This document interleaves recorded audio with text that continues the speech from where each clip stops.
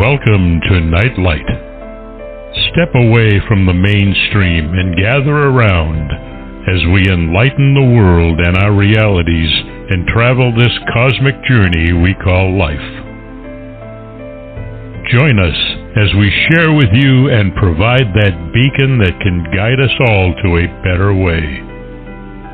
Explore with us as we examine a metaphysical montage of spiritual insights, covering everything from the mundane to the magical, UFOs to unicorns, and everything in between. This is a time of awakening, of sharing and evolving, of spreading our wings and soaring on the cosmic breath of creation.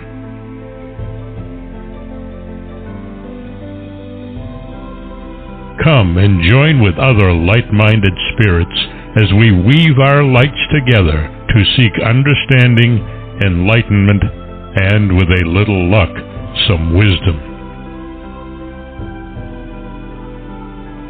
This is Nightlight, a reminder that you are never alone.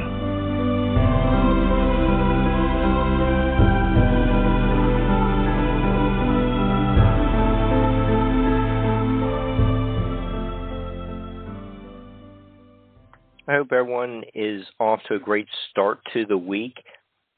Is there any better way to get into the Halloween season than talking about the legendary one-season show Kolchak the Night Stalker? It is directly attributable for my career in media, but we do have a real media personality and professor with us tonight. He is Kendall Phillips. He is a professor of communications and rhetorical studies at Syracuse University. He also just published Kolchak the Night Stalker. He has also written horror films and American culture, Dark Directors, Romero, Craven and Carpenter, A Place of Darkness. I think all these books are perfect for tonight. And I think that's why, Kendall already has an invitation to come back with a lineup like that. So, hi, Kendall. How you doing? I'm great, Mark. Thank you. And I love having an invitation before I've started because, you may have to rescind that invitation before the evening is done. But no, and this is, it's wonderful to be here. Thank you so much for having me. I'm really honored to be here.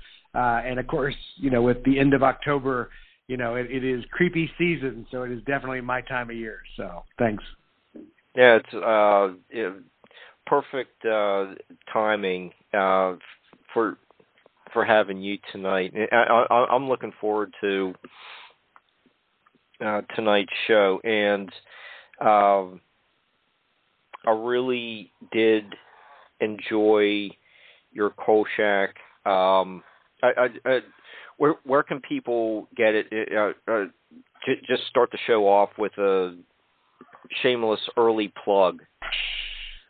I love a shameless early plug. Yeah, so the book is Kolchak the Night Stalker. It is published by Wayne State University Press as part of, they have a series called TV Milestones. So they're fairly short, relatively cheap books about sort of pivotal shows in the history of TV. So shows like The Honeymooners or MASH or I Love Lucy.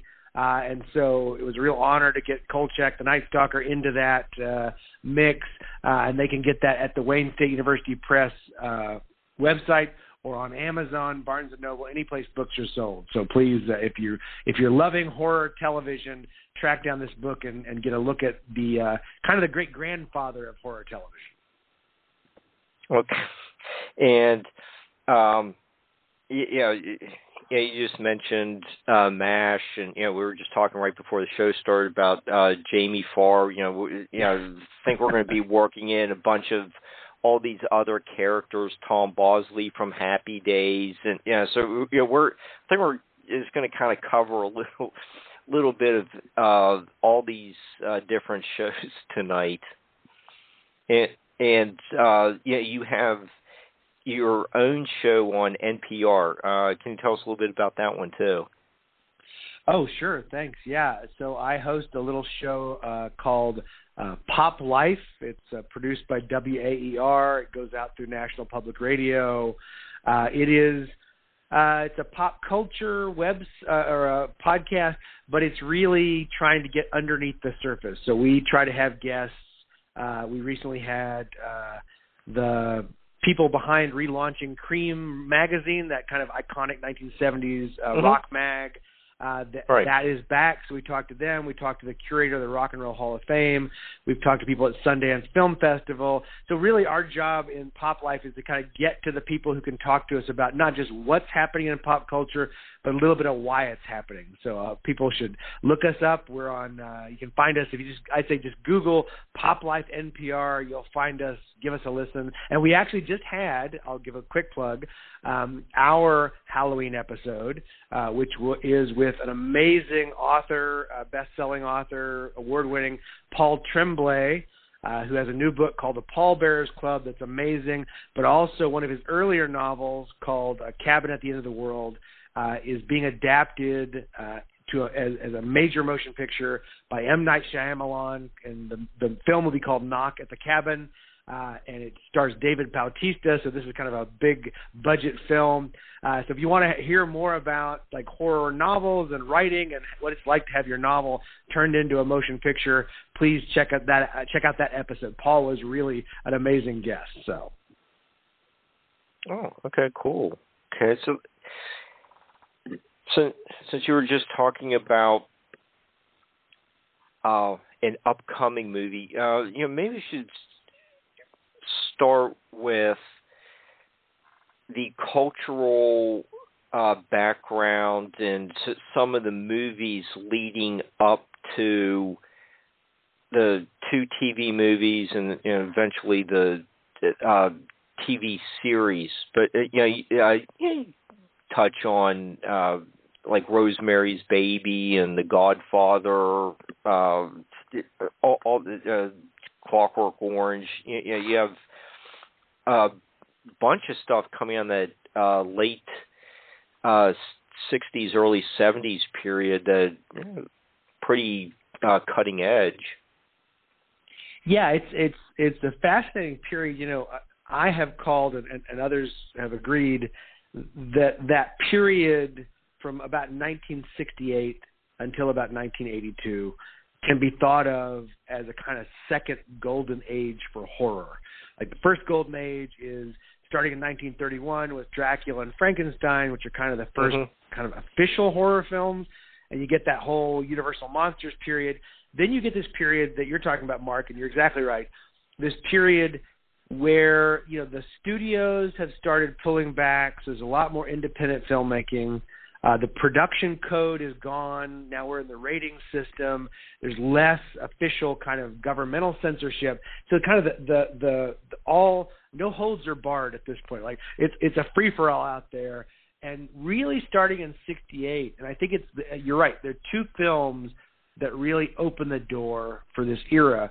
One is the big budget film Rosemary's Baby, which is a huge box office success. Up for Oscars, gets a lot of attention, but a very kind of bleak, shocking film. Spoiler alert, by the end of it, Rosemary gives birth to Satan, and she decides to keep Satan. So it's not a happy ending, right? It's sort of the end of the world ending. The other film that I actually think is maybe arguably a little more important is a much different film. It is a low-budget film made by a group of friends in Pittsburgh who had been doing kind of industrial films, commercials. George Romero. The film is called, everyone knows, Night of the Living Dead. And this is a film that really does, with less budget and a lot less promotion and a lot more slowly, but it really does change the tone for American filmmaking. And so you get that period from Rosemary's Baby and Night of the Living Dead through until 1982. Between those years, you get this tremendous period of horror filmmaking. So I've often said to my students, almost any kind of iconic horror franchise you can think of has its origins there. You've got Halloween, of course. You've got Texas Chainsaw Massacre. You've got Last House on the Left. You've got Hills Have Eyes. You've got Friday the 13th. You've got The Exorcist, of course, massive film.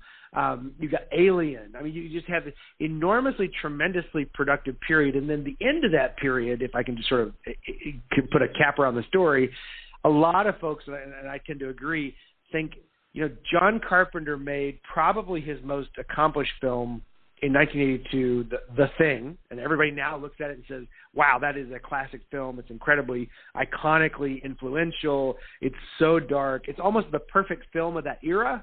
Like, it's great, gruesome effects. It's dark as sin. I mean, it's absolutely really horrifyingly nihilistic film. And yet audiences really did not go for it. And critics hated it. And partly because E.T. had come out just a few months before. So by the time you get to 1982, it's kind of Reagan's America. Like, people want to be more positive. They want Sylvester Stallone as Rambo. They want E.T. as the happy alien. They don't want John Carpenter's disgusting mutated thing, right? But in the years in between, you have this tremendous period of horror filmmaking that really is, I would say, unrivaled in terms of the kind of creativity that's going on in the horror genre.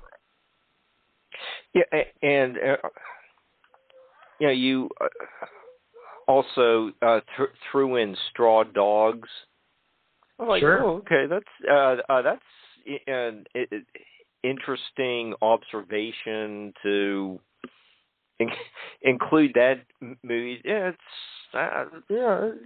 okay. It's not really like your horror movie, like with Freddy Krueger, but it's still a like psychological drama. I mean, it is sort of classic. It's for me, Straw Dogs, a little bit like Clockwork Orange, a little bit like Deliverance, straddle that line between kind of action, kind of thriller suspense, kind of horror.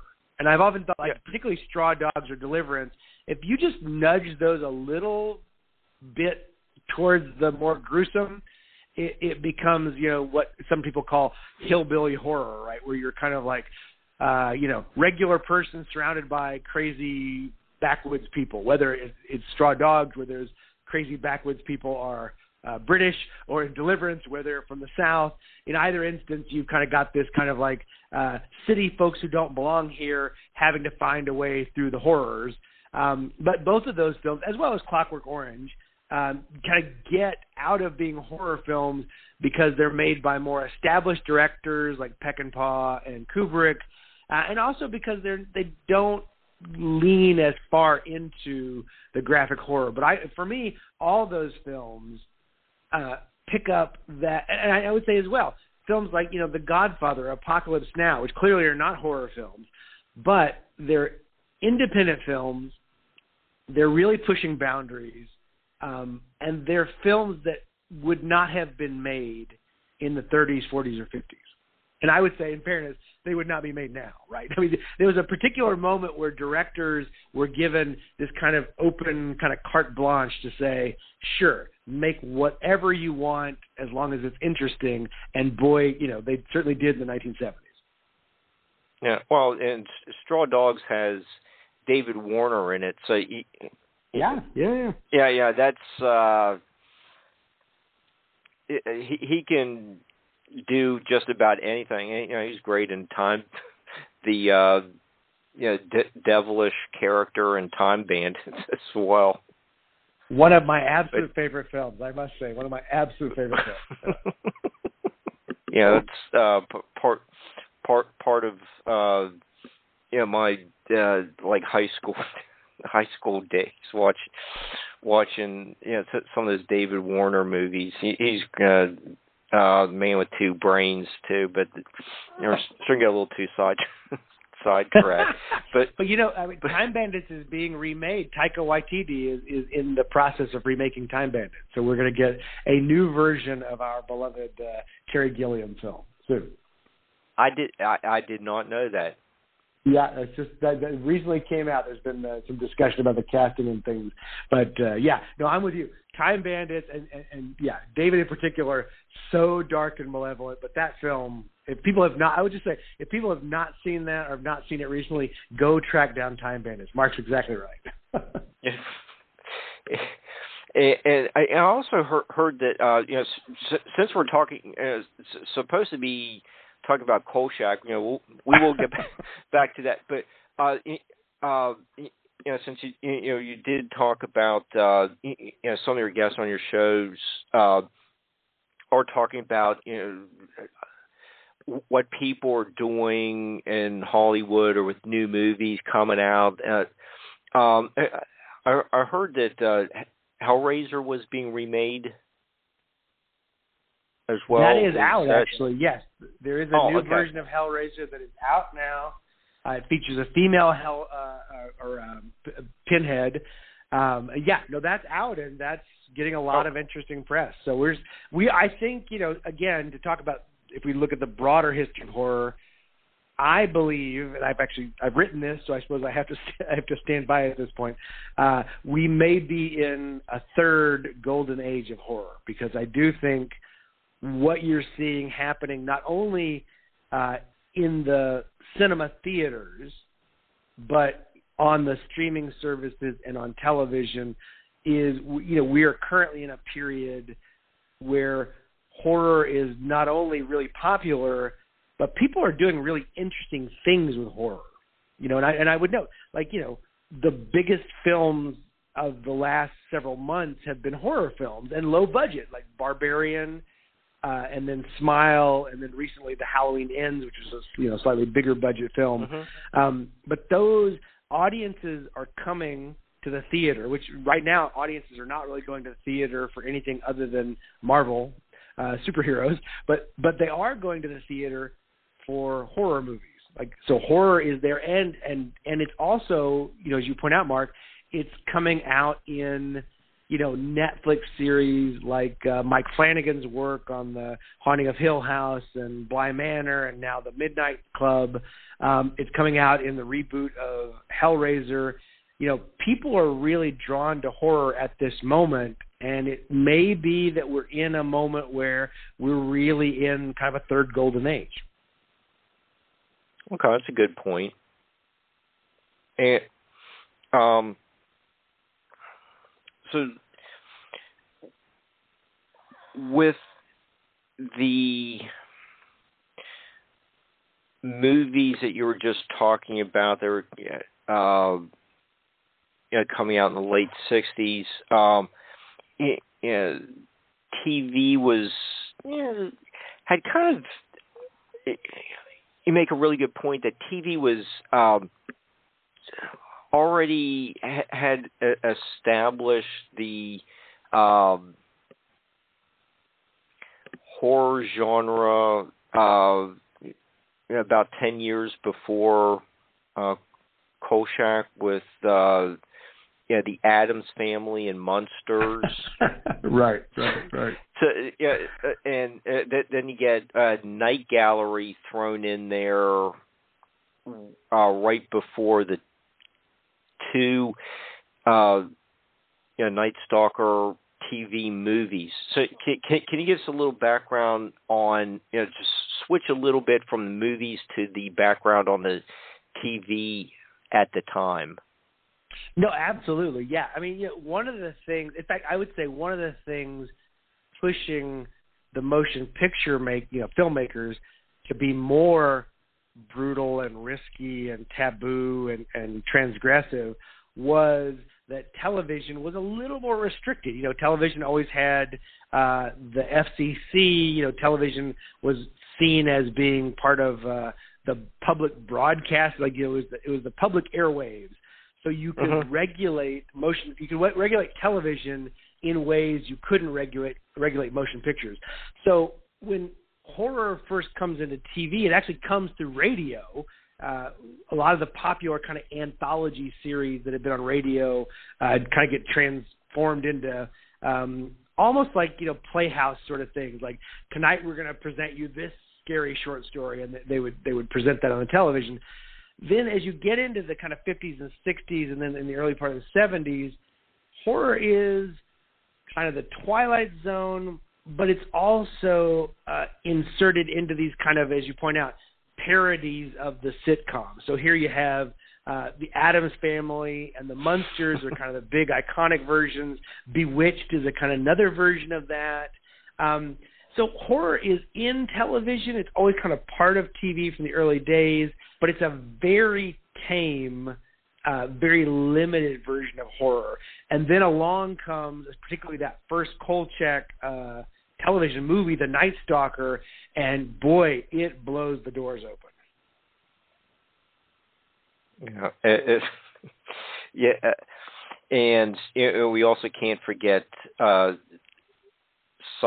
movie Psycho, because that's a direct connection to Simon Oakland, absolutely. Yeah, Kolchak and the Twilight. Simon was also in two Twilight Zone episodes. So, we'll get into that in a little bit, but where since we were just looking at TV, okay, you have Dan Curtis and the Dark Shadows. So how is these ideas for the two movies in the series starting to come together with Jeff Rice and writing the book, and you start no one really knows each other yet, but how do they all start coming together to make such an fan favorite TV show or series? Yeah, I mean, so it absolutely all starts with Jeff Rice, right? So he becomes a little bit of the erased guy in this story, because he has an interesting and difficult life. But so Jeff Rice is growing up in Vegas.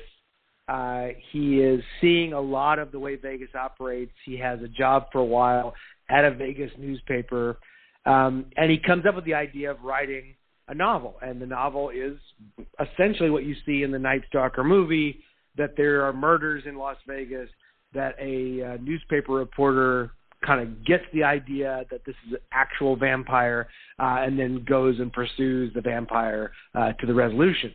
The novel doesn't get picked up. It kind of gets pitched to various publishers, doesn't get picked up, but at some point ends up on the desk of ABC producers.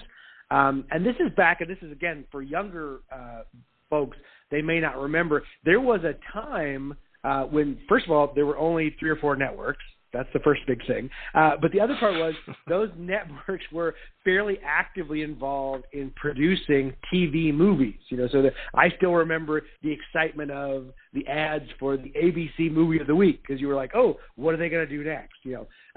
So the networks, which are now very different kind of entities, but ABC, NBC, CBS, were pretty actively involved in kind of developing material, not just for bad sitcoms.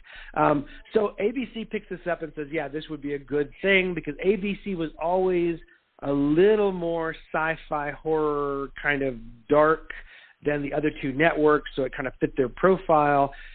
They bring it in. They bring in probably the best possible person to turn that kind of initial novel into a very successful TV movie, Richard Matheson. So if folks don't immediately know that name, Richard Matheson is probably one of the most influential horror science fiction writers in American history, period.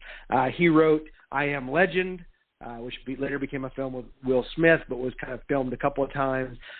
He wrote The Shrinking Man, that became the movie The Incredible Shrinking Man. So he wrote a lot of really great short stories and novels. Duel. He also Duel, exactly. Yeah, he wrote a lot for television, and that was where Matheson was kind of an interestingly unique authorial voice in all this. He wrote novels that were proper, full-functioning literary novels. In fact, Stephen King would later say, if there were not Richard Matheson, there would not be Stephen King. Like, there's no way Stephen King would have had the door opened if it weren't for Richard Matheson.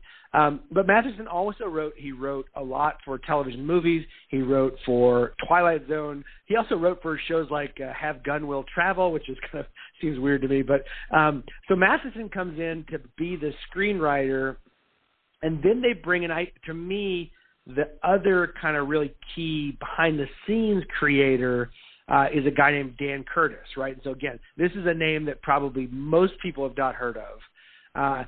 Dan Curtis was actually a Syracuse University alum. I have to give props to my institution, who went and actually started his career in television making sports. And he actually sold a couple of very successful golf shows. Like, this is a kind of weird, right? This is where you start and where you end up is very different.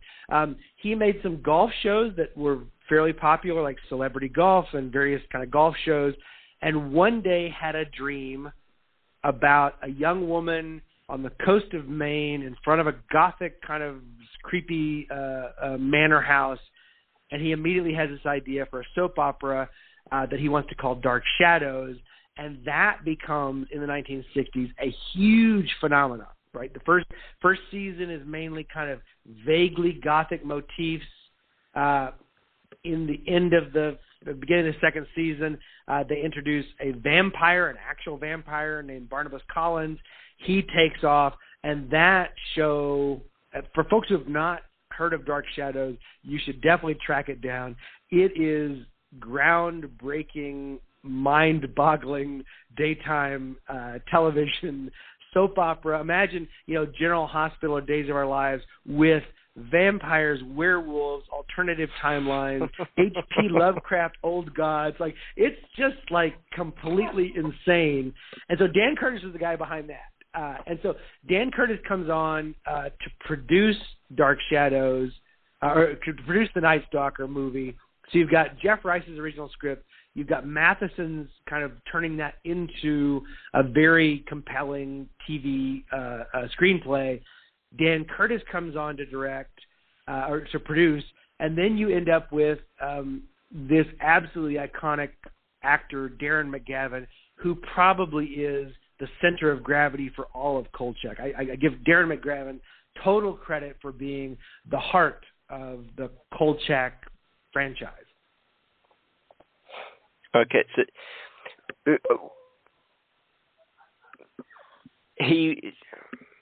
Darren's probably best known for that role, the Kolchak role, probably the dad in Christmas Story.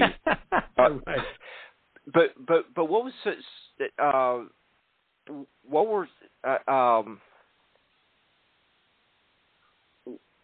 what were some of Darren's roles prior to the early being involved with the Night Stalker movies in the early 72, 73? What was he in Mr. Roberts? Is that what were some of his other movies?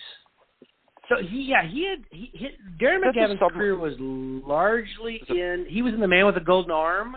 That was kind of the big one, the court martial of Billy Mitchell. He was also in a very strange Jerry Lewis film called The Delicate Delinquent. So, but Darren McGavin has had some success in career. That definitely is a missable one. He had some fair success in motion pictures, but really, for the vast majority of folks, his career was in television. And to me, what's interesting is one of his very first roles, he came in and starred for 2 seasons in a show called Casey Crime Photographer, where he played a crime-fighting crime photographer who worked for a newspaper. And to me, that kind of solidified what I think were, for audiences in the 50s, 60s, and 70s, kind of Darren McGavin's kind of core role. He was often that cynical, tough-talking detective. In the late 50s, he starred in Mickey Spillane's Mike Hammer. Again, some folks might not remember, but Mike Hammer was kind of your quintessential hard, tough-talking detective. Think your classic film noir. The kind of voiceover actor. He was also in a show called The Defenders. He was in a number of them. Right, in fact, not that long before he was in The Night Stalker, he had appeared in another kind of short-lived show called The Outsider, where he had appeared as, again, a kind of tough-talking detective. But he kind of appeared in a lot of these roles across his TV career. So the idea of Darren McGavin being a little cynical, a little world-weary, but also kind of determined to get to the truth for audiences of TV, that was Darren McGavin. And so that was absolutely the perfect casting. Okay, so as the ideas start developing for the TV movies,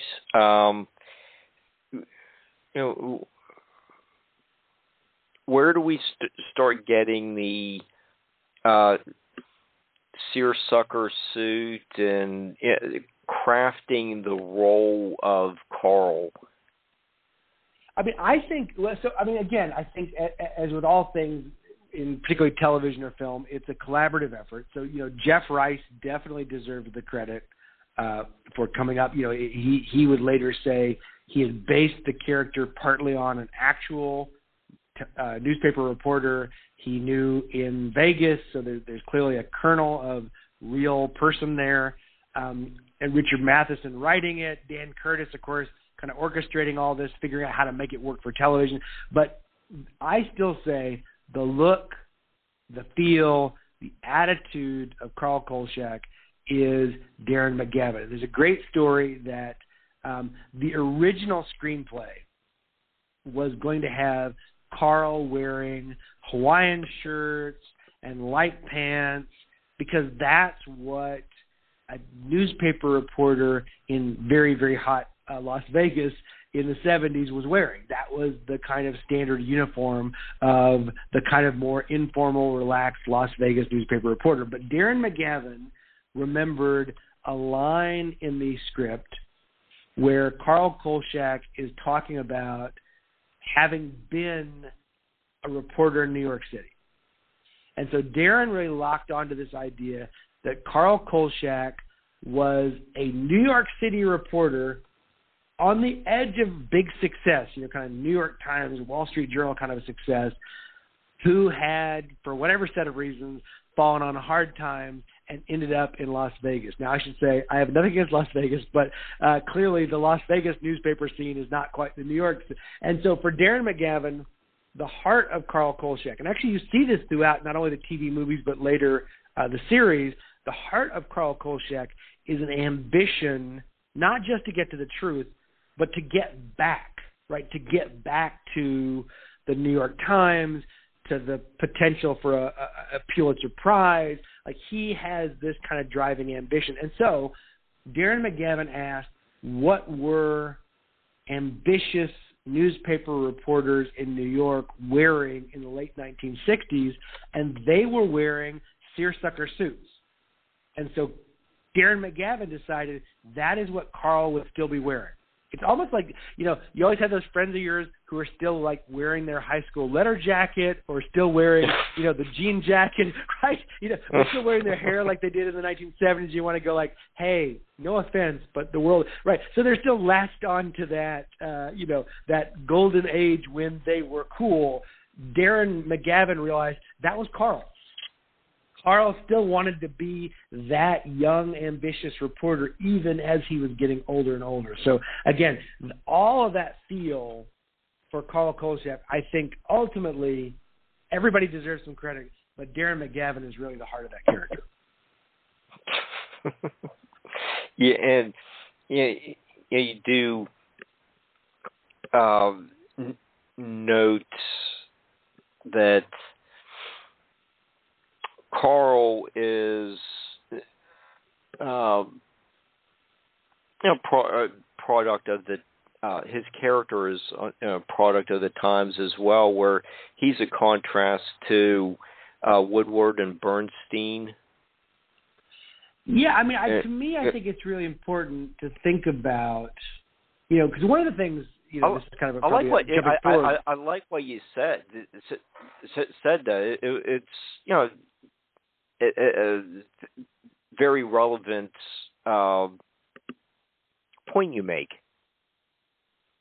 Yeah, I mean, I think one of the things that is really influential about the TV movies and later the series is that the Kolchak Night Stalker franchise shifts the horror narrative from the monster or the victim to the Gothic investigator, right? This monster hunter, which was not particularly prominent prior to the Kolchak movies and then the TV series.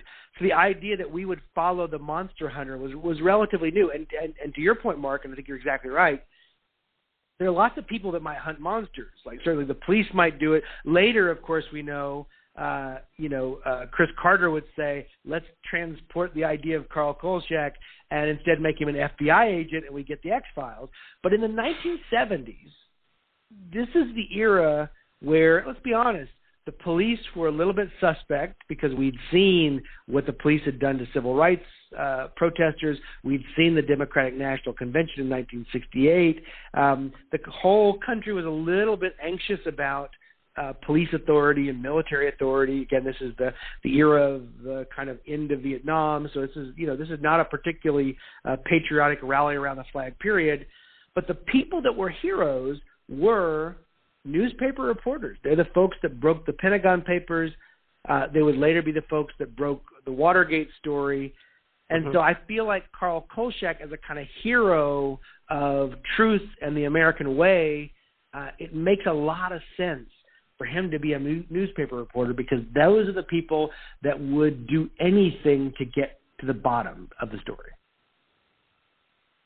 Yeah, and I like what you were just saying about monster hunters, like Scully and Mulder. You can also say that Van Helsing was a monster hunter too. No, absolutely. No, I think that there's definitely a long lineage of monster hunters. But what's interesting about Van Helsing is a character in Dracula's story. Like with the Night Stalker, we flip the script, right? So that it's not Janos Skorzeny story. It's actually Carl's story. And so then we stay with him. And I think that's the brilliance of Jeff Rice's novel. It's the brilliance of the Matheson screenplay. It's the brilliance of that first Night Stalker movie, that it takes this very traditional story of a vampire and a vampire hunter, but it tells it from the point of view of the vampire hunter. That's what really changes the cultural narrative. And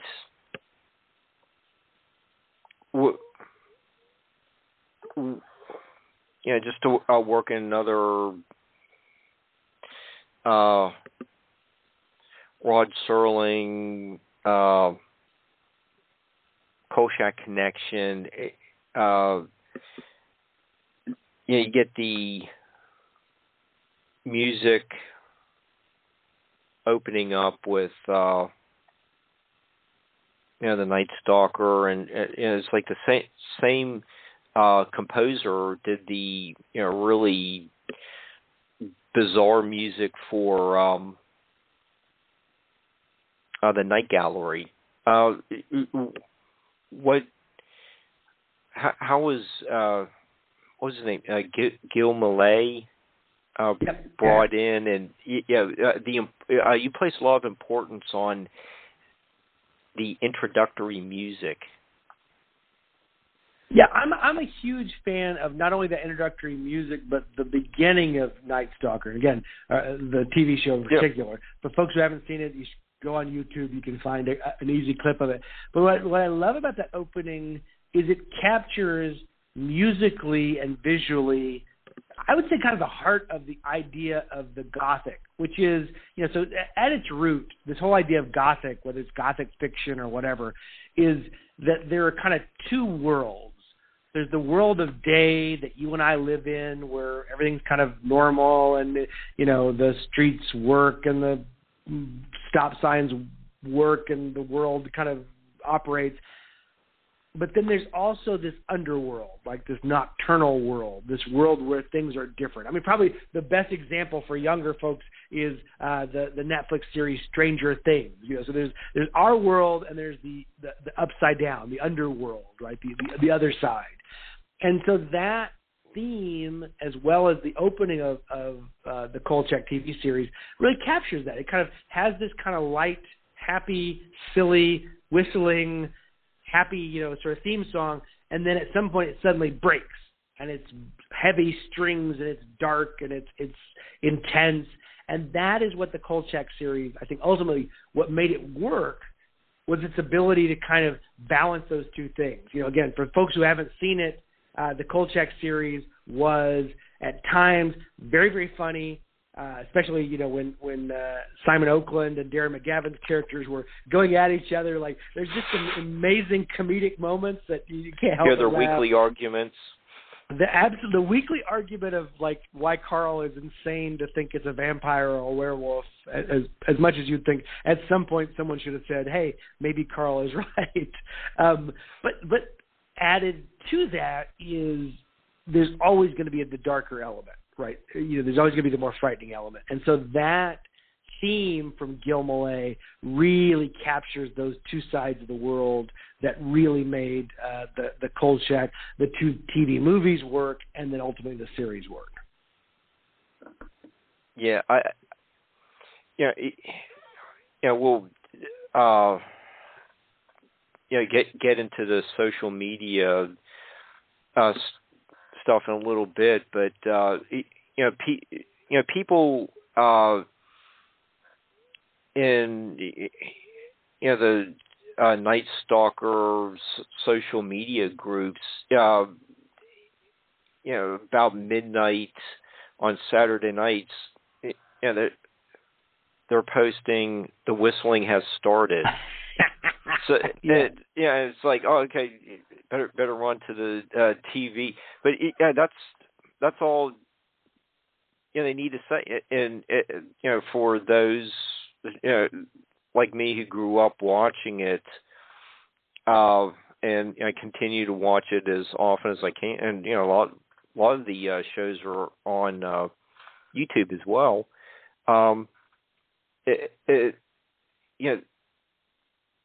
There's just something about that, the music,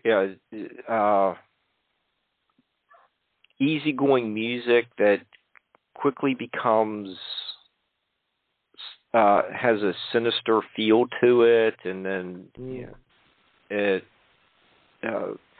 becomes darker, and then the clock stops. I think it's a really powerful, opening to a show. No, it is, and I think it really captures. Because I think you're exactly right. I think it really captures what Night Stalker did, particularly for television horror, right? So the narratives of horror on television.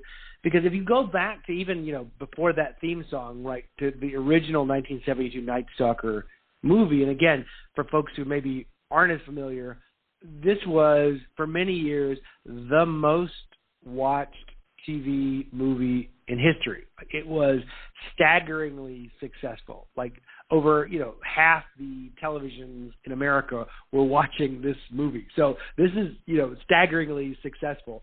But what Night Stalker did, which I think the theme song kind of captures, is it takes all that creepy, gothic, monstrous otherness that was typically, either in Transylvania in the 19th century or it was seen as in outer space, And it brought it into everyday life, and it did that through television, which was always much more restricted. Like, television was always a much safer place. And again, for younger viewers, that might seem strange in the age of, AMC's Walking Dead and all the things on Netflix and HBO, et cetera, et cetera. But there was a time when network broadcast television was relatively safe.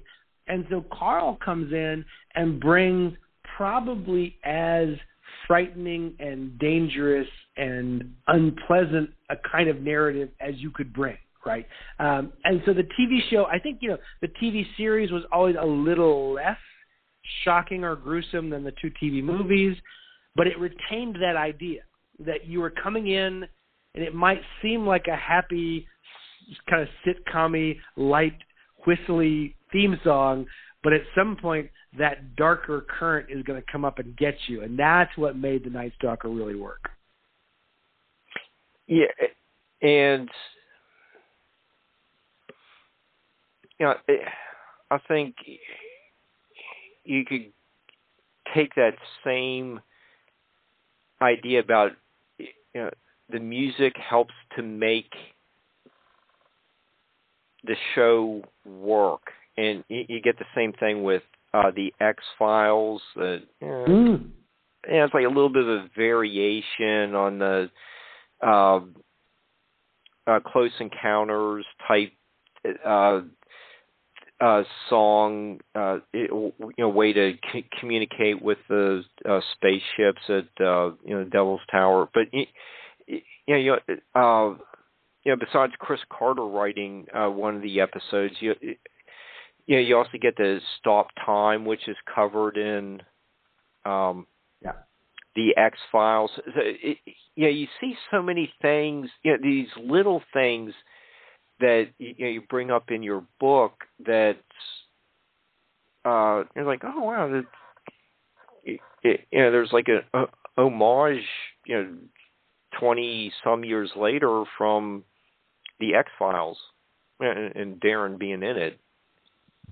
Yeah, I mean, there's no doubt. I mean, this is the thing. I'd say particularly for anyone who's listening who is not already a Carl Kolchak fan, or who may be saying, what do you mean by Kolchak and why does this matter?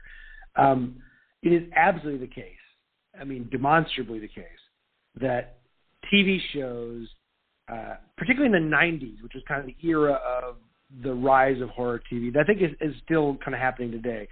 But the shows like Twin Peaks, the show, certainly the X-Files, Buffy the Vampire Slayer, later Supernatural, Friday the 13th, the series, these shows would not have happened if it were not for The Night Stalker. So while The Night Stalker was ultimately unsuccessful as a TV show, I mean, I think we have to acknowledge, at least from the industry side, it ran 20 episodes. It never really had particularly great ratings. I mean, it had okay ratings and then really not very good ratings. It ended its season tied for 64th, so it was not burning up the dial. The TV series was never as successful as the 2 TV movies, but still, the story stayed with audiences. Right? People remembered it. And when it was rebroadcast, and I often say this, I think actually probably the real key for Kolchak becoming such a part of the cultural imagination, like just our kind of broad understanding of the imaginary world, Kolchak becomes really crucial, I think, not only by its initial airing in 74 and 75 on ABC, but really its rebroadcast in reruns in the 79 into the 80s on CBS late night TV. Because that's, I mean, to be honest, I'm a little bit younger, so that's where I saw it. And I think when you look at like folks like Chris Carter and Eric Kripke, who are probably about that age, my guess is a lot of them saw Kolchak on that late night kind of reruns, and that was the defining moment. Like, people saw that and said, hey, I can make that. Or TV executives, and again, the TV executives at ABC who would later kind of greenlight David Lynch to make Twin Peaks, they would say, we want to recapture that Night Stalker feel. We want a TV series that's compelling and dark and gothic, just like Carl was. And that is why that door gets opened for all those series in the 1990s that open up, kind of horror television. And that's why today, that's why we have Walking Dead and Discovery of Witches and American Horror Story. All that comes, I think, from Carl. Yeah, and probably What We Do in the Shadows has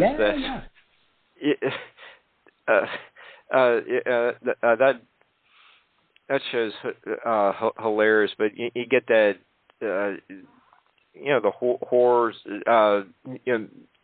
but there's also a lot of comedy with the inept vampires, and it's all closely related. One of my favorite shows, absolutely. Taika Waititi and Jermaine Clement. It's absolutely. If people have not seen that, they have to track that down. Probably a little more on the Munster side of things because it is pretty hilarious. But no, I think we really are in a great age for television horror. I mean, almost every streaming service has some variation, whether it's Stranger Things, it's a little more kid, or What We Do in the Shadows, which is absolutely hilarious, or American Horror Story, that's a little bit more graphic, or, pick your poison there. I don't think any of these exist the way they are currently if it were not for those original TV movies and that Kolchak series that ran from 74 to 75. Yeah. And speaking of, some of those hilarious moments with Guillermo and Nandor, there are some really funny moments with between Carl and Tony and Carl and Ron, the various police chiefs of Chicago who don't like Carl asking questions. They seem to know something, and his questioning seems to really trigger the police chiefs. Let's get into some of the comic element. And it's like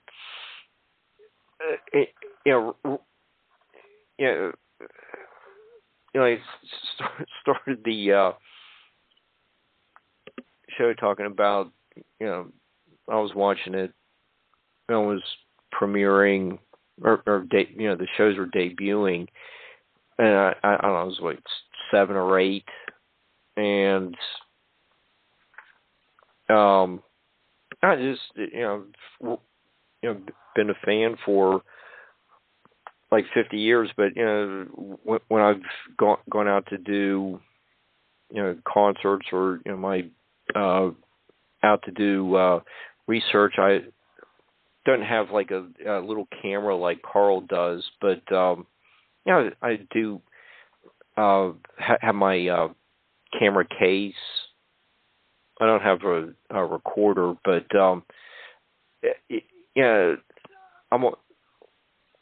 when I'm going to an archaeological site to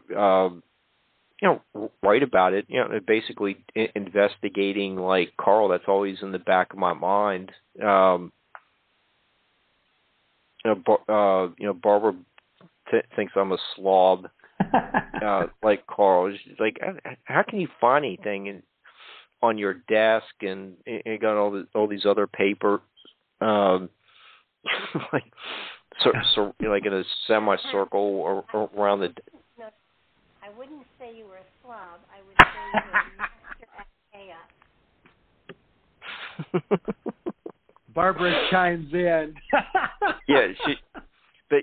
Barbara's by Tony. But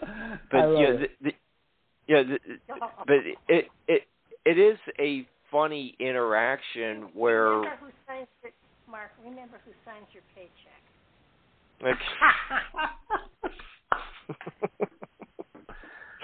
I'm not getting involved in this, Mark. You're on your own, buddy. Okay, so okay, well, get back. I think my question was something about the interactions with the other characters in the office and at the crime scenes. Yeah, I mean, you're absolutely right. The comedic relationships, I believe, are simultaneously kind of help to keep the horror from being too much, but also probably make the series palatable for television. The initial movie had a lot of that, but I will say, for me at least, and some folks might disagree, but when I look back at the original Night Stalker movie, that was the one that was hugely successful back in 1972. The only recurring cast members are Tony, that's Simon Oakland, and Carl is Darren McGavin. And they have a lot of battles, no surprise. Tony's the editor. Carl is the reporter. They have a lot of fights over, reporting, printing a story about the killer potentially being a vampire. You can imagine that might be a little bit controversial. But it's a much harsher comedy. Like they're much darker. It's much more macabre. As the series develops, I feel like, and I think this is part of moving the narrative to network television series, there are more characters and the comedy is a little bit lighter and a little bit more pronounced. So you keep having, Carl and Tony battling over whether Carl can print a story that a Senate candidate is actually a satanic worshiper who turns into a dog, right? Which is clearly not probably going to make most Chicago newspapers. As you mentioned earlier, you've got Ron Updike, who Carl calls uptight, who is your very, the exact opposite of Carl. If Carl is like you, Mark, a little disheveled, a little disorganized, his desk has got piles of stuff.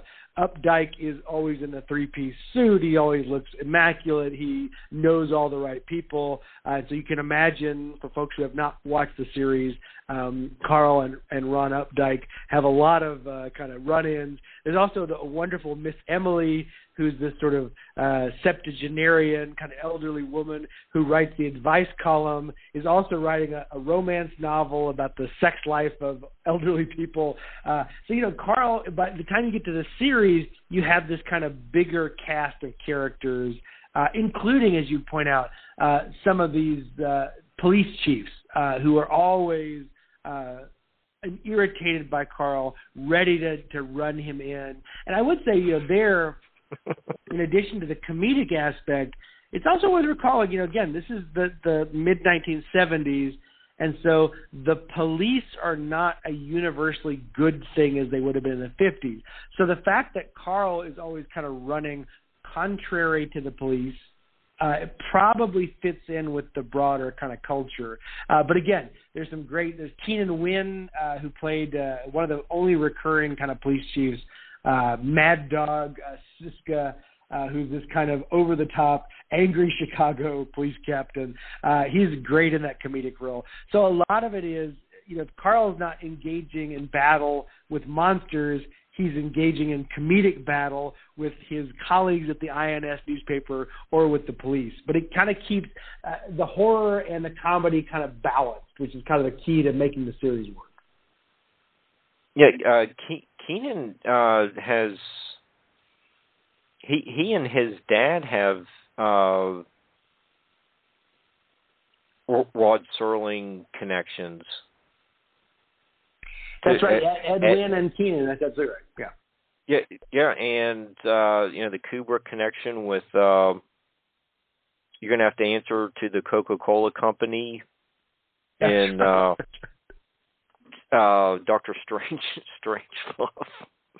But Keenan was in, or both of them were in the Playhouse 90. Oh, Requiem for a Heavyweight. That's exactly right. That which was Rod Serling. There was the Man in the Funny Suit. Both were in that. as yeah, then. Yeah, that's right. That's true. Yeah. Then Ed was in One for the Angels. That was the second Twilight Zone episode. Yeah, I also thought, part of it was, and certainly Rod Serling is his own amazing genius, but I think one of the things that Dan Curtis brought to the Kolchak franchise, although, in fairness, Dan Curtis was involved in producing the first movie. He did not direct it. He directed and produced the second movie, and then he was out, right? So ABC, when they moved to series, Dan Curtis was kind of left behind. But one of the things I think that was kind of in the DNA of Dan Curtis was to look for those established TV movie character actors, right? To always look for folks who TV audiences could immediately see and immediately know who they were, right? You just sort of have those characters. You sort of say, I've seen that person before. I know what kind of character they are. And that kind of stayed with the series. And I really think Keenan Wynn was exactly that kind of character. Like the minute you see him as Mad Dog Siska, you kind of immediately are drawn back to all those other great performances he's been part of. Yeah, and you're just I didn't realize it until I read your Kolchak book that the series was really a pioneer in bringing cultural issues to the front, like you were talking about. In the 50s, cops were seen as the good guys. By the 70s, they didn't have a good reputation. You get into like how many of these cultural issues were going on. Like the monsters were from different cultural backgrounds. That's was fairly unique. You might get a little bit of that from like Star Trek, but for a mainstream TV, it wasn't set in outer space. The monsters and are drawn from a lot of folklore. Yeah, I mean, I think, Carl, in The Night Stalker, it was very much aimed at a lot of the anxieties of American 1970s. And part of it was, anxieties about authority. So there's lots of episodes that are about, maybe we can't trust the government. Maybe they are doing things with androids that are not a good idea, or science is maybe not as progressive as we think it is, and a little bit dangerous. But also, as you point out, this kind of engagement with multiple cultures. And for me, the episode that is kind of like a really great highlight of that is, again, one of my favorite episodes, Horror in the Heights, where we have a series of kind of gruesome murders occurring. We see because of some really terrifying monster. It's in a very Jewish neighborhood in Chicago. We later find there are all these swastikas, so it seems like, okay, we have a clear villain. It's some sort of neo-Nazi monster. But then it ends up being a monster from Hindu legend in India, which is actually where the kind of swastika as an image originates. And it becomes this kind of interesting multicultural mix. It's Jewish culture and Indian Hindu culture mixed in Chicago, and there's Carl in the middle of that. And I think a lot of what the show had was kind of Carl navigating, and certainly that was also the case in terms of like gender politics. We had a lot of strong female characters.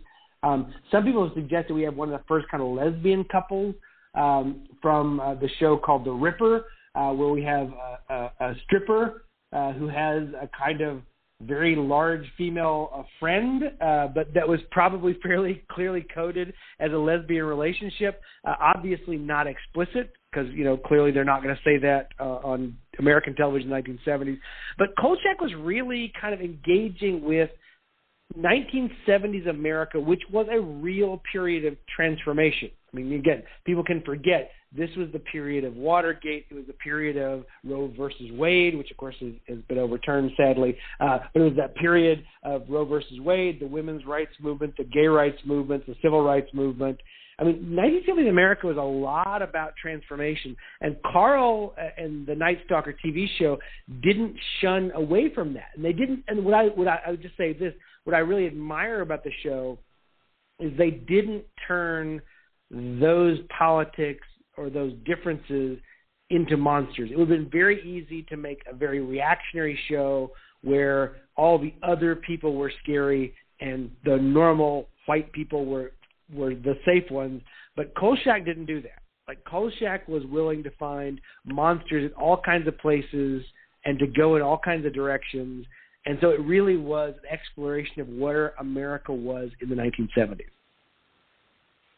Yeah, like appreciate the point that you make about distinguishing between the Victorian Gothic and during the series, just the 20 episodes, the monsters are not relegated to just the castle or Whitby Abbey or someplace like that. It's just next door. Jack the Ripper was living next door to the person who would become Miss Emily. Yeah, I mean, I think, to me, again, I think to me, there are two really crucial things that the Kolchak franchise, or the TV movies and the series do, that transform the way we think about horror on television. One was that Gothic investigator, that we're focusing not on the monster's family like in Bewitched or the Munsters, and we're not focused on a victim, we're focused on the investigator. But the other was taking Gothic traditional horror and bringing it into the real world. And so for me, the kind of quintessential moment of that is that 1972 Night Stalker movie where you have a vampire in Las Vegas feeding on victims. Okay, fine. That's a traditional Gothic Victorian idea. But if a vampire were actually feeding on people in 1970s Las Vegas, they would leave victims and bodies. They would have autopsies. There would be police with press conferences about the deaths. The vampire would have to rent a car. The vampire would have to have a house, right? All these kind of very mundane elements, and those become really crucial to the plot of the narrative of The Night Stalker. And as the series progresses, you have the 1972 movie, you have a 1973 movie, which, again, some people forget, but is actually a really great film called The Night Strangler, featuring a kind of Civil War era doctor who figures out the key to immortality is murdering people every 23 years. So he kind of keeps reemerging. But then when you move to the series, you keep that idea. Let's bring a wolf man, or let's bring a zombie, or let's bring a vampire into the real world and deal with what that would actually look like. Which is not castles and manors and foggy moors, but it is police and reality and press conferences and autopsies. And that, I think, was a great way for the TV show to kind of bridge the gap between very safe traditional American 1960s television and the much more transgressive, radical things going on on movie screens in the 1970s. And so Kolchak kind of managed to bridge those by bringing real-life horror into television by kind of framing it in this Gothic way. So it's a really brilliant series. Yeah.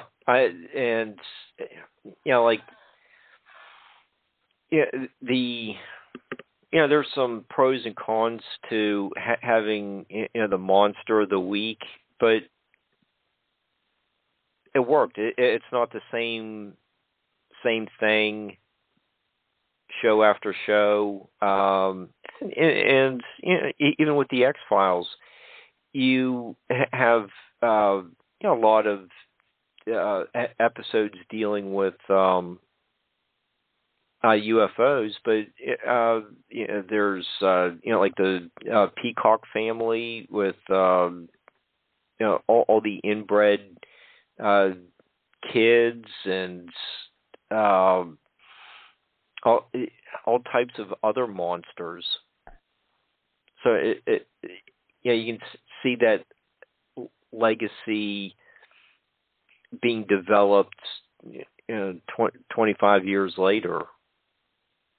Yeah, I mean, I think the Monster of the Week aspect, and so this is, for folks who maybe are not as familiar with the series, when you move into the series, it really does become every week there's a different kind of monster. 1 week it's Jack the Ripper, who's immortal, and the next week it's a Haitian zombie, and the next week it's a werewolf on a cruise ship, and then it's a invisible alien, of course, because special effects cost money. So it's an invisible alien, and then it's a Hindu monster, and then it's it's Satan. And Spanish moss monster. It's the Spanish moss monster, which is clearly you're reaching the bottom of the barrel when you get to the Spanish moss monster. Although that's one of my favorite episodes. But mine too. The Monster of the Week, the Monster of the Week works in some ways. So the Monster of the Week episode kind of framework works in that you're always something different. It's always something interesting. And I would say, and I'll agree completely, the Monster of the Week framework works very well when the series returns in the late 70s, 80s as reruns. So if you go back and look at when CBS was rerunning the series in its late night, which is again where I saw it, I think a fair number of people first encountered the series. They never showed the series in order, and they never showed all of the series. So Kolchak, because it was Monster of the Week, really works in that fragmented rerun framework, right? Because it's like you don't need to know what happened before or after, et cetera, et cetera. But I will say, I think one of the problems of the series, and again, as much as I love the series, and I love as much as all the other fans do, so I'm not being critical of our beloved Carl Kolchak, but it has to be said that the series never really developed a lot of ratings. It never really built its audience. I will stand by, I think one of the reasons is that the series never developed a bigger narrative arc, right? I mean, the X-Files would later be really great. So as you point out, Mark, the X-Files was great at including one-off episodes of, mutant hillbillies or, demonic possession or whatever it might be. But there was still there was still a bigger arc of the truth is out there, the conspiracy. And I'll just say this really quickly. I've seen some people sort of responding to some of my other kind of interviews online saying, oh, well, that was part of 1970s television. Well, it is true that the 70s was often very episodic, but people should not forget The Fugitive, which is a very popular long-running series in the 1960s, was episodic. I mean, it was clearly like, he sort of showed up in different towns and with different problems, but he was always looking for the one-armed man. Like, that was the core, kind of key quest of the series. There was an earlier series that was just a little bit before the Kolchak series called The Invaders. That was about an alien invasion that had a kind of core central motif. And in fairness, not that long after Kolchak was off the air, we had sci-fi series like Battlestar Galactica that did have a very clear through line. So I do think, one of the things that Kolchak didn't do this is not speculation. I know later TV showrunners would learn from was we love having a Monster of the Week, but we got to create this kind of serial tension across at least a season, if not a series. The X-Files were great at that. I think Supernatural was great at that. Buffy the Vampire Slayer was great at that. They learned the lesson of saying, sure, you want a variety. You don't want every week to be a soap opera where you're constantly building on the same narrative over and over and over again, but you still have to have some through line that connects episodes. And the Kolchak series never quite developed that through line. Well, it was probably perfected by the X-Files. Undoubtedly, that X-Files and Twin Peaks were probably the series.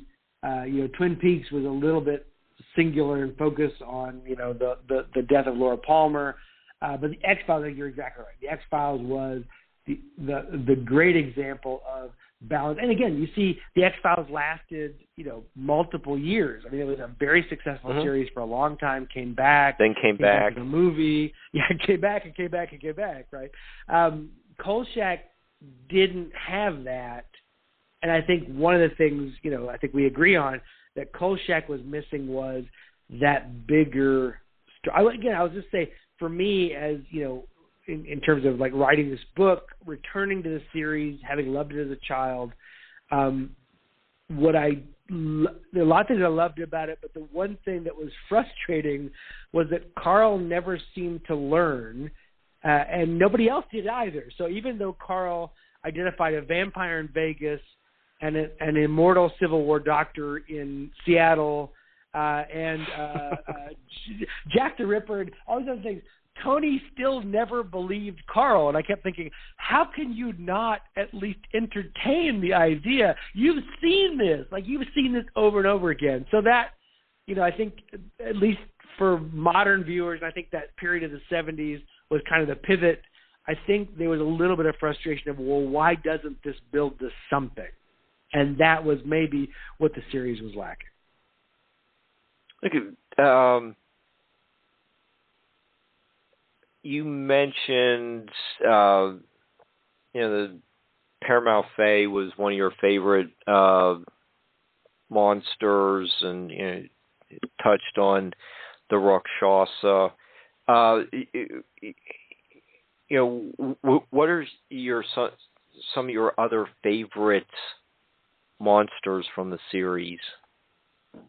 Well, I mean, I will say this. I will challenge anyone to disagree, but to me, I think the single most terrifying episode of the series was the zombie.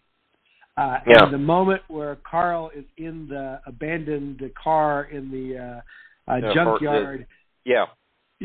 Trying to put the salt in the mouth of the zombie and sew it up. That is, even now, that's gives me heart palpitations. So that is absolutely one of my favorite. I really admired. I loved the Mr. Ring. I thought that was really interesting in that there was a level of sympathy that I think probably was not always the case for monsters at that time. I love the Devil's Platform, which is the Senate candidate who has made a deal with Satan, partly because I think the episode came out just a couple of weeks after Nixon resigned. So I think when Carl says, this is Satan trying to get all the way to the White House, it probably resonated with audiences more in 1974 than it does now. I think there were so many episodes that were super creative. And again, the series had a pretty impressive writing room. You had a lot of folks, including probably most famously David Chase, who would later develop The Sopranos, involved in the writing. But they clearly were, pushing the boundaries of kind of what could be included in this kind of monster. Now, so Mark, do you have a particular favorite?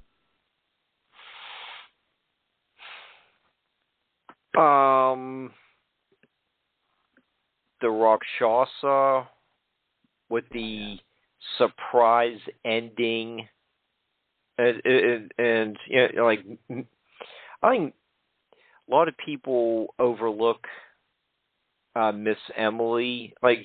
You did talk about Tony and Ron were always in arguments, but Miss Emily seems like she always kept Carl in line. Yes. Yeah. Yeah, she was about, and we never see during the show or the series we don't know where Carl lives.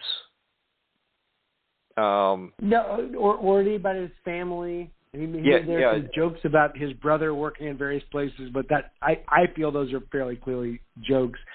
So it's interesting that there's never a love interest after the two movies. There's no more love interest.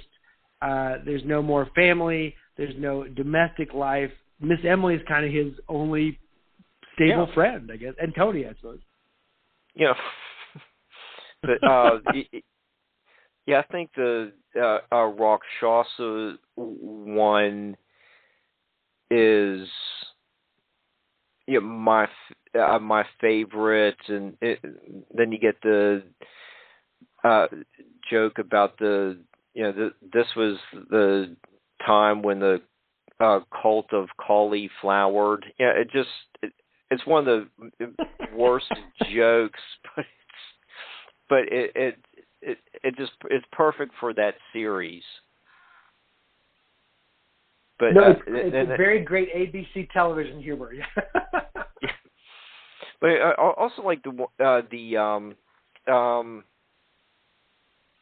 what was the one with the Trevi collection? Is that the one with the mannequins that are moving? Absolutely, no. I remember as a child weird. being terrifying. Yeah, that one's pretty freaky. Even though it's all done with quick cuts,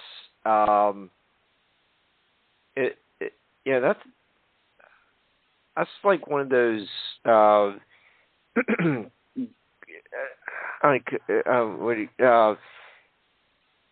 editing moments that really makes a big impact on you. Like the shower scene in Psycho. No, absolutely, yeah. Those I think seeing those mannequins moving probably traumatized more people than most other aspects of network television in the 70s. But there's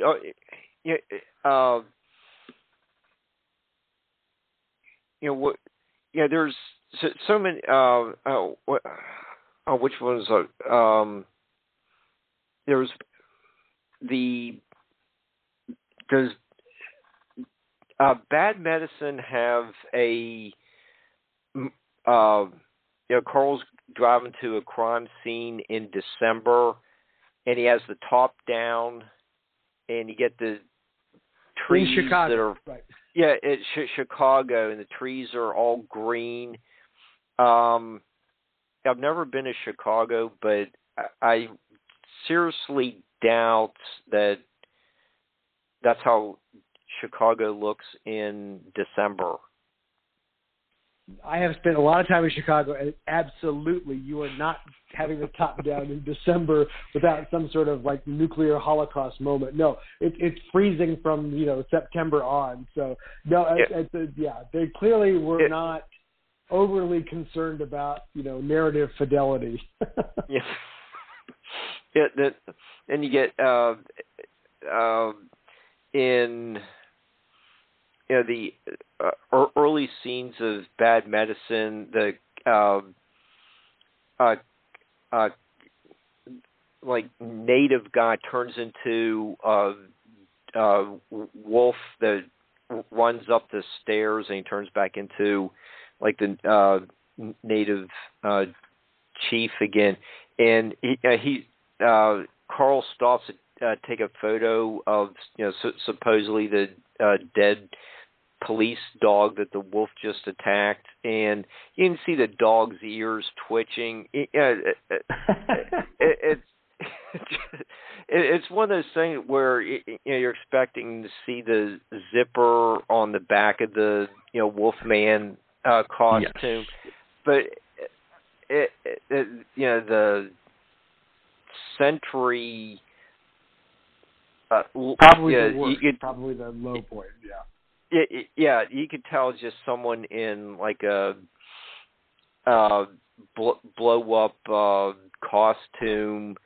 It's almost like one of those balls where the people run and bounce into each other. It's probably something like that. But it's Chopper has his, there's probably some guy wearing football shoulder pads to elongate the upper torso so you get the spine sticking out. And it's just some of the monsters are just so terrible to see. It's like, oh my gosh, the makeup is so bad when you see it when you're 30 or something like that. But when you're like 7, 8 years old, it's like so cool. It's like you don't see all that how cheesy the monsters are. No, it's funny you mentioned Chopper. I remember being absolutely terrified by Chopper as a young kid, and thinking, oh my God, that was such a graphic depiction of a headless motorcycle. So for the folks who haven't seen it, Chopper is basically Sleepy Hollow, the Legend of the Headless Horseman, except the Headless Horseman is now a motorcycle rider, which makes perfect sense. But watching it again now in my 50s, it was painfully awful special effects. But it's just one of those aspects of the show that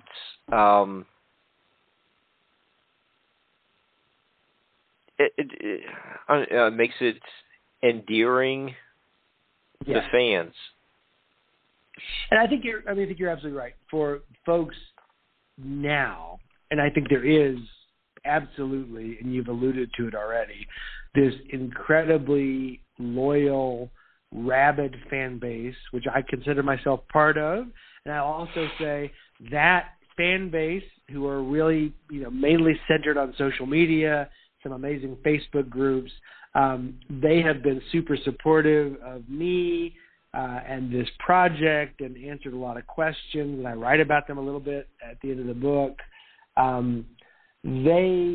You're exactly right. They take every bad special effect, weird line, and it becomes absolutely endearing. So it is. If you love Carl and you love the Night Stalker, you're going to love him for the really scary scene with the zombie, but you're also going to have to love him for the really bad lizard effect of the century, or the invisible alien in They Shall Be, They Shall Always Be. You just have to take all of it as a leap of faith and know that this is a great, great series. Yeah, and you do have so many people on the Kolchak Facebook page where they're taking selfies outside of the INS window. I see that about once a week.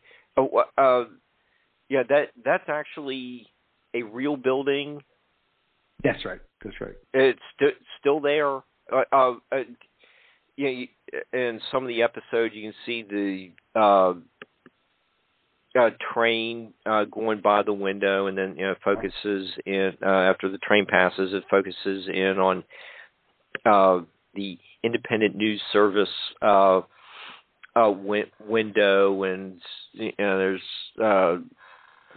then it cuts to the interior shot, and Tony's eating his anti-acid pills, waiting for Carl to come in, and Carl has some kind of excuse about why the story's not done, but where do you know the name of the platform stop where or the train station where people are taking those photos? It's right there on the T or on the L there in Chicago. It's right on Dearborn Street, but I don't recall the exact name of the stop. But it's right there on Dearborn Street, which is part of the kind of central part of Chicago. But it absolutely has become a kind of iconic spot, and I think largely because of the Night Stalker. And it's again right there in the middle of downtown Chicago. And I also think I think that's another point that maybe people don't always acknowledge is the importance of Chicago, right? New York has always been, especially in the 1970s, New York was kind of the, den of iniquity and this kind of, rotting pit. Los Angeles was always the bright, sunny future, but Chicago was always that middle ground, right? It was the one big American city, certainly in the 1970s, that was neither fully East Coast, nor fully Midwest, nor fully West Coast. And so for me, setting The Night Stalker in Chicago was a really vital aspect of seeing it as this kind of gothic middle. I mean, as we talked about earlier, with the theme song, it's kind of there's the world of day and the world of night. Well, I think in America's kind of cultural imaginary, L.A. was always the world of day, and certainly in the 1970s, New York was the world of night. I mean, this is the era of, the Warriors and Escape from New York and, President Ford telling New York to go to hell, right? I mean, so, New York City was kind of the pit of following American sort of disaster. And so Chicago's right there in the middle, and that's where Carl is. And there on Dearborn Street is the heart of that, which is the INS offices. So I think the geography of all that kind of Gothic America in the 1970s was really crucial to the way the film, the way the series developed. Okay, we're just under 30 minutes left, and I also wanted to talk about your Dark Directors books. Romero is a lot of his movies were filmed within like 60, 70 miles of me. Oh, nice. Fairly local film celebrity. What drew you to Romero, Carpenter, and Craven? Yeah, I mean, I will say, I've been interested in horror for quite some time, and the first kind of big project I did was kind of looking at the broad history of horror from the kind of first time films are called horror films in 1931 with Dracula and Frankenstein up until the beginning of the 21st century. So it was a book called Projected Fears that looked at the kind of history of horror from 1931 to 1999, so like that period. And in writing that book, I was kind of aware that there was that period we talked about earlier, that kind of second golden age in the 60s and 70s when horror really went off the rails and people were kind of going in all kinds of crazy directions. And one of the key points was that it wasn't just that the industry standards were open or that censorship was relaxed, but what was really crucial to that period of the late 60s and 70s, that kind of second golden age of horror, was that there were filmmakers who were taking up this question of horror and really pushing it in unique directions. And so for that book, Dark Directions, what I wanted to look at were essentially who are the architects, like who are the people who built the blueprint for modern American horror. And undoubtedly, the first, as I said, as much as, Roman Polanski's Rosemary's Baby was an influential film, Roman Polanski then went off and did whatever else Roman Polanski did. But George Romero, who made Night of the Living Dead, George Romero stayed in horror. Like George Romero built his career around making films that made us uncomfortable. So Romero was kind of the first foundational pillar. The other that, again, I think sometimes people forget, even though he's probably the most successful of those directors, was Wes Craven, who, again, most people know probably from Nightmare on Elm Street. Right. But earlier, well before Nightmare on Elm Street, had made like one of the most disturbing films of the 1970s, Last House on the Left. He'd made The Hills Have Eyes. He would have success in the 80s with Nightmare on Elm Street. He would come back in the 90s with Scream. I mean, he was, really consistently successful at kind of making American horror meaningful. And then the third of those big directors, to me at least, in sort of reshaping the American vision of horror, was John Carpenter. And undoubtedly, Halloween is clearly a film that has redefined the very conception of horror, to the point where we keep having new directors remaking Halloween over and over and over again. But it's also, John Carpenter's work in films like The Fog and Escape from New York, and then later films like Prince of Darkness, which is one of my absolute favorites. So for me, Dark Directions as the book and the project was about saying, what were the visions of particularly these three directors who really redefined the notion of horror and kind of relayed the foundation that I think even today. So, when I go watch a movie like Barbarian or Smile, I'm seeing Wes Craven. I'm seeing George Romero. I'm seeing John Carpenter. And so I want to think about how those directors kind of rebuilt the formula for American horror. Didn't John Carpenter direct They Live? Yeah, absolutely. One of my favorite films. Absolutely. Yeah. That one. Yeah, that one is just being cited all the time, with surveillance and Obey and things, little segments from that movie. That one just really seemed to foreshadow the surveillance state, fact checkers and all that kind of stuff. Who's really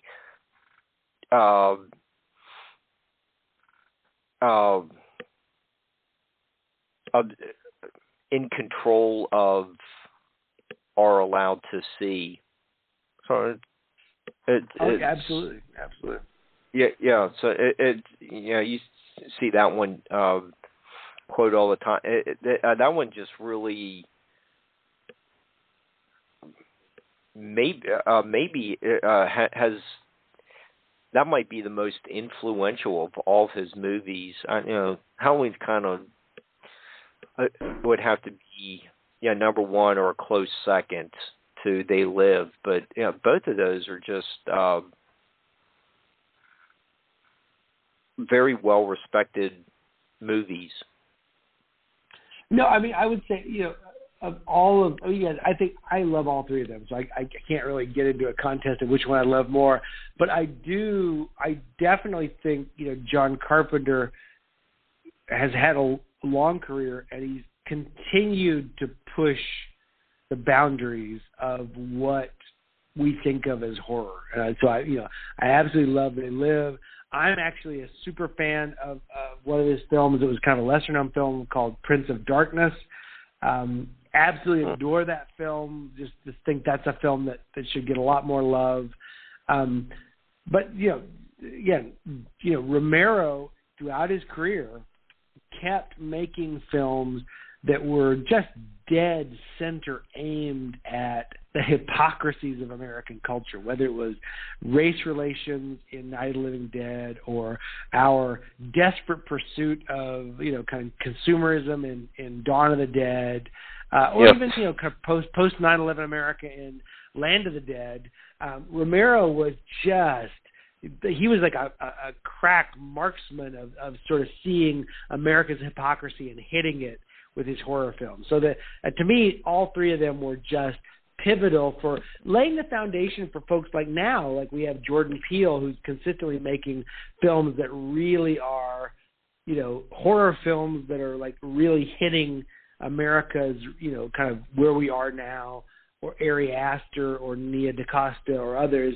So I feel like, all three of those filmmakers built a foundation to make horror not just interesting and fun, but make horror relevant.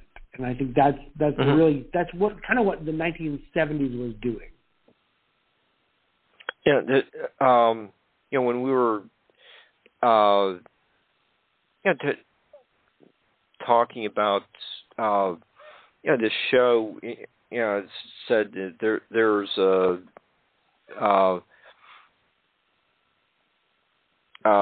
like zombie museum at the Century 3 Mall in Monroeville.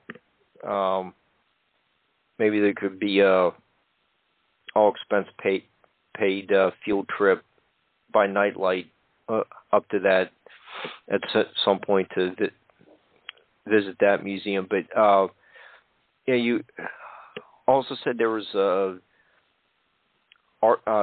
Romero Archive in Pittsburgh. I wasn't aware of that one. At the University of Pittsburgh, they actually, some amazing folks there at the University of Pittsburgh have received the George Romero papers. And so I know my good friend Adam Lowenstein, who's a professor there in the Department of English, is one of the people. Ben Rubin is another person who's there in the library. They have developed this kind of George Romero archive, and they're kind of building this kind of horror studies archive. So they're very fortunate. The University of Pittsburgh is one of the kind of epicenters of the study of horror, and they're doing amazing work there at Pittsburgh. Wow. Okay. Yeah, that sounds really very interesting. So when you get the Nightlight funded visit there, let me know, and I would like to be funded to go there too.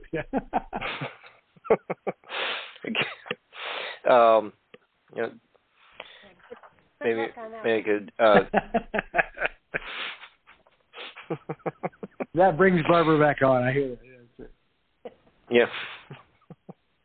Okay. At least we know she's still out there. I only have make it through about another 16 more minutes, unless she cuts me off early. But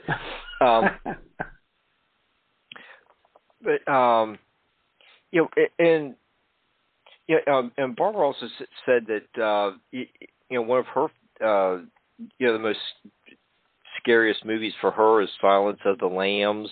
Mm. And that's one of the big ones. When I wrote that, for me, the kind of first book about horror was a film. There was a book called Projected Fears. As I said, it was kind of like tracing the history of horror. And Silence was one of those really pivotal films. It's kind of, some people say, oh, that's not a horror film. But I think the people who say it's not a horror film are people that say they don't like horror films. It is clearly, super influential in the genre because it focused very much on this kind of procedural aspect and this kind of more realistic serial killer film. So Silence really redefined. I think it kind of picked up the narrative of the slasher genre of the 70s, so back to Halloween or Nightmare on Elm Street, Friday the 13th, but tried in a way very similar to what Kolchak did in The Night Stalker. Silence took those mythic slasher films and grounded them in reality. So it was not just that Buffalo Bill was out killing people, but it was that if there was a person like Buffalo Bill killing people, there would be an FBI profiler searching. So in some ways, I do think Clarice Starling is very much an ancestor of Carl Kolchak. Oh, okay. That makes sense. Well, I'll see what you're saying there. And in your other books, do you touch on the silent movies? Yeah. So I was, in a nutshell, the history of my writing books is usually driven by guilt. So I write a book and then I feel bad that what I didn't write. So I wrote, again, that first book, Projected Fears, and it was a history of like major films that influenced the history of horror. So it was films like Dracula, The Thing from Another World, Psycho, Silence of the Lambs, Halloween, etc. And immediately after writing the book, I felt bad that I had not focused as much on directors who had helped shape the genre. So I wrote the Dark Directions book that was about Romero, Craven, and Carpenter. And after that, I thought, the other thing I felt bad about was that in writing that first book, I started with Dracula, which was, kind of the first kind of talky sound era horror film. But I had essentially kind of dismissed everything that had happened before. And this was the particular. So I wrote a book called A Place of Darkness, The Rhetoric of Horror in Early American Cinema, to deal with those films that I would call like were pre-horror films or films with horrific elements. So these are films like, and again, some horror fans will know these titles, Cabin of Dr. Caligari, or Nosferatu, or Phantom of the Opera, or Haxan. A lot of people love the Benjamin Christensen film Haxan. None of those films were talked about as horror films. Like they were not, that language was not in the vernacular. That was not part of the industry discourse until Dracula and Frankenstein. But undoubtedly, Nosferatu, which was actually an illegal adaptation of Dracula, so illegal that it was actually pursued by Bram Stoker's widow, who sort of filed cease and desist orders wherever Nosferatu was exhibited. So these films were clearly horror films, and indeed the several adaptations of Jekyll and Hyde. There was a 1910 adaptation of Frankenstein. So there were lots of films using what we will later think of as horror, but were not talked about as horror. So I wanted to think about and research what those films were doing. How are they understood prior to the idea that you could call them horror films? And so the little book, A Place of Darkness, was all about saying what was horror in film before we had the term horror film. And hopefully there's some things there that are interesting to folks. What was the Haxan film? I've never heard of that one. You should check this out. It's a fascinating film. It's a silent era film. Benjamin Christensen, who is a Danish filmmaker, he made this film in 1922, so a little bit after Caligari. It's called a kind of history of witchcraft, and in English it was often translated as The Witches. It has some of the most, I would call it, disturbing imagery of silent era horror films, but it presents itself kind of as a documentary kind of recreation of witchcraft in Europe in the Middle Ages. I will just say this. I think it's very interesting. You should definitely check it out. It did not get a lot of play in the United States. People did not particularly go for it. It was a little bit weird. But it did launch Benjamin Christensen, who would later end up in Hollywood. He would make a number of films, including one of my absolute favorite silent era horror films, a film called 7 Footprints to Satan, which I think is probably the greatest title of all film, period. All film, the greatest title of all is 7 Footprints to Satan. That is just completely bizarre American Hollywood film. And after that came out and people did not go for it, Christensen went back to Denmark, which is probably the wise choice. But yeah, Haxan or The Witch or The Witches is a fascinating exploration of kind of early silent film horror, and I think it's got some great imagery. So I would definitely check that out. Okay, I wasn't aware of that one. I do enjoy those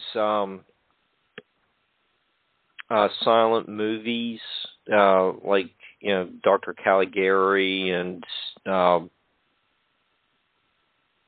Fritz Lang's, several of Fritz Lang's silent movies, with Metropolis being just one of my all-time favorite movies. But those silent movies are actually really interesting to watch. Murnau's,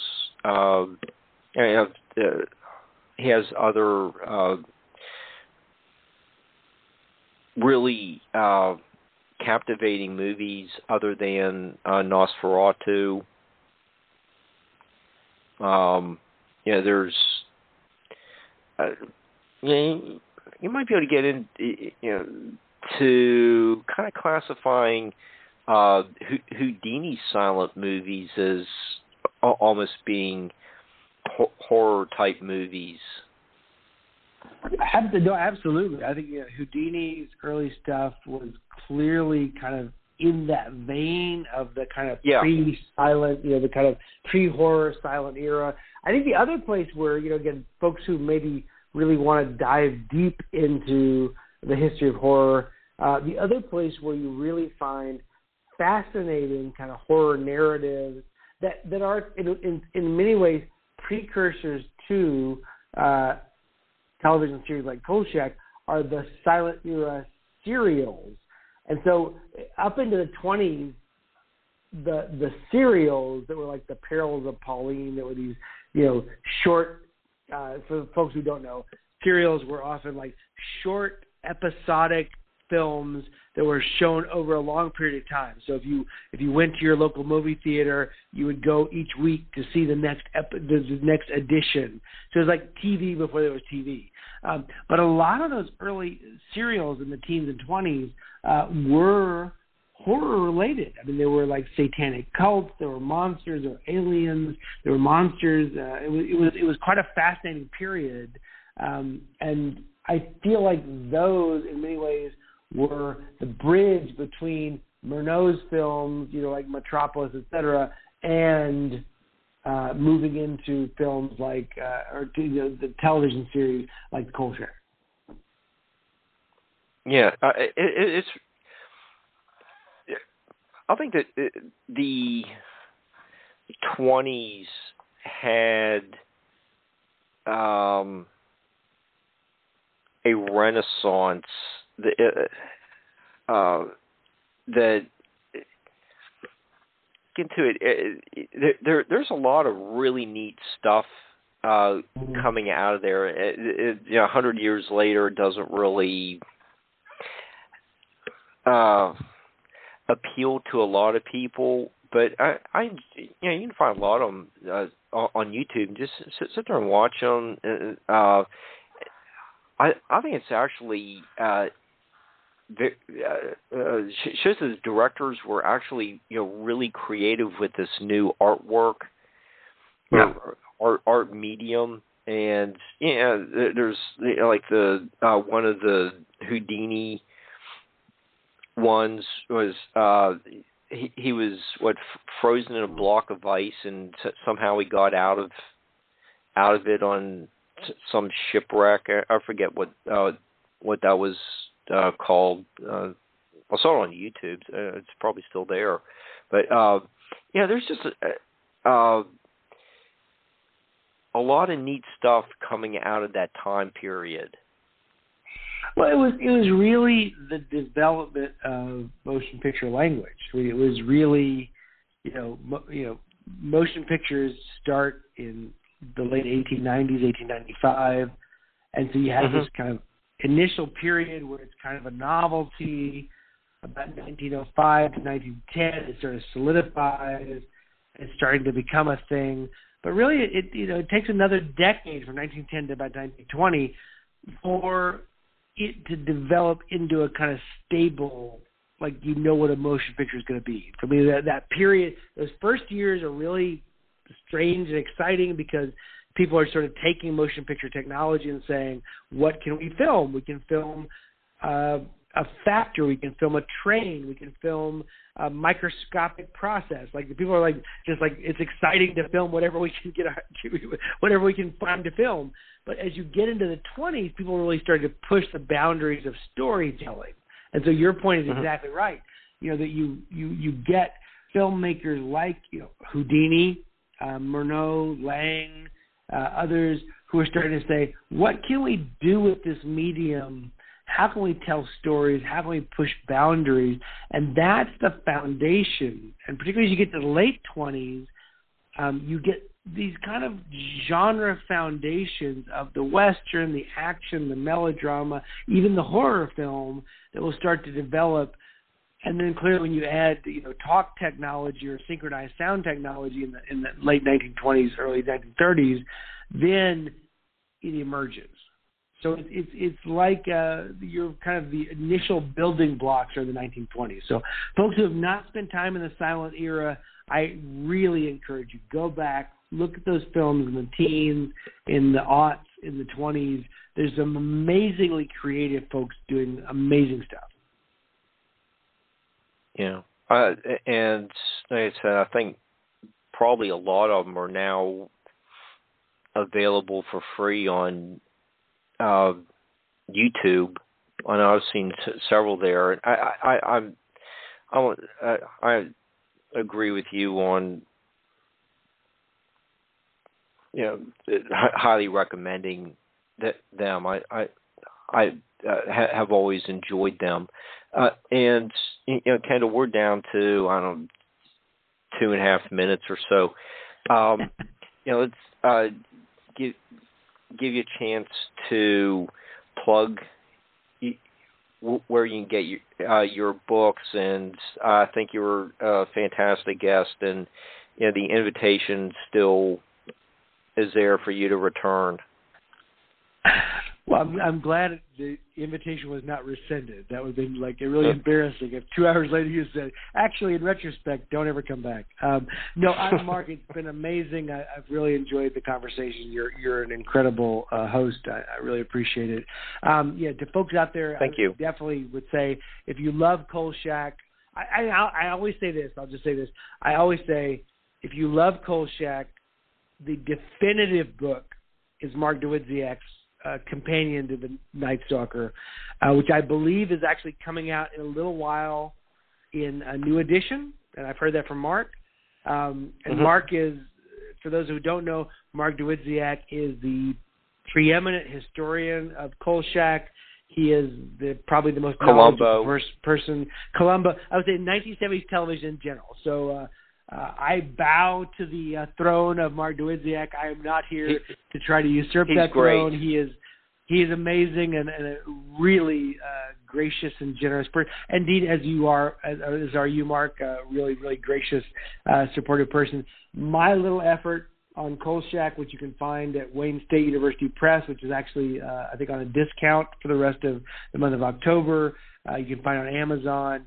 My little book on Kolchak the Night Stalker is not meant to be the preeminent definitive history. It's really just meant to be essentially a kind of argument to say Kolchak should be in TV history. Like, people should not overlook this series. They should not forget about it. And so my goal in that book was just to say, don't overlook this TV series, because it really did reshape the very nature of horror in our popular culture. And so if you love Kolchak and you want, or I would say if you love Kolchak and you need to explain to someone else why you love Kolchak, maybe my little book will be helpful. So please track it down.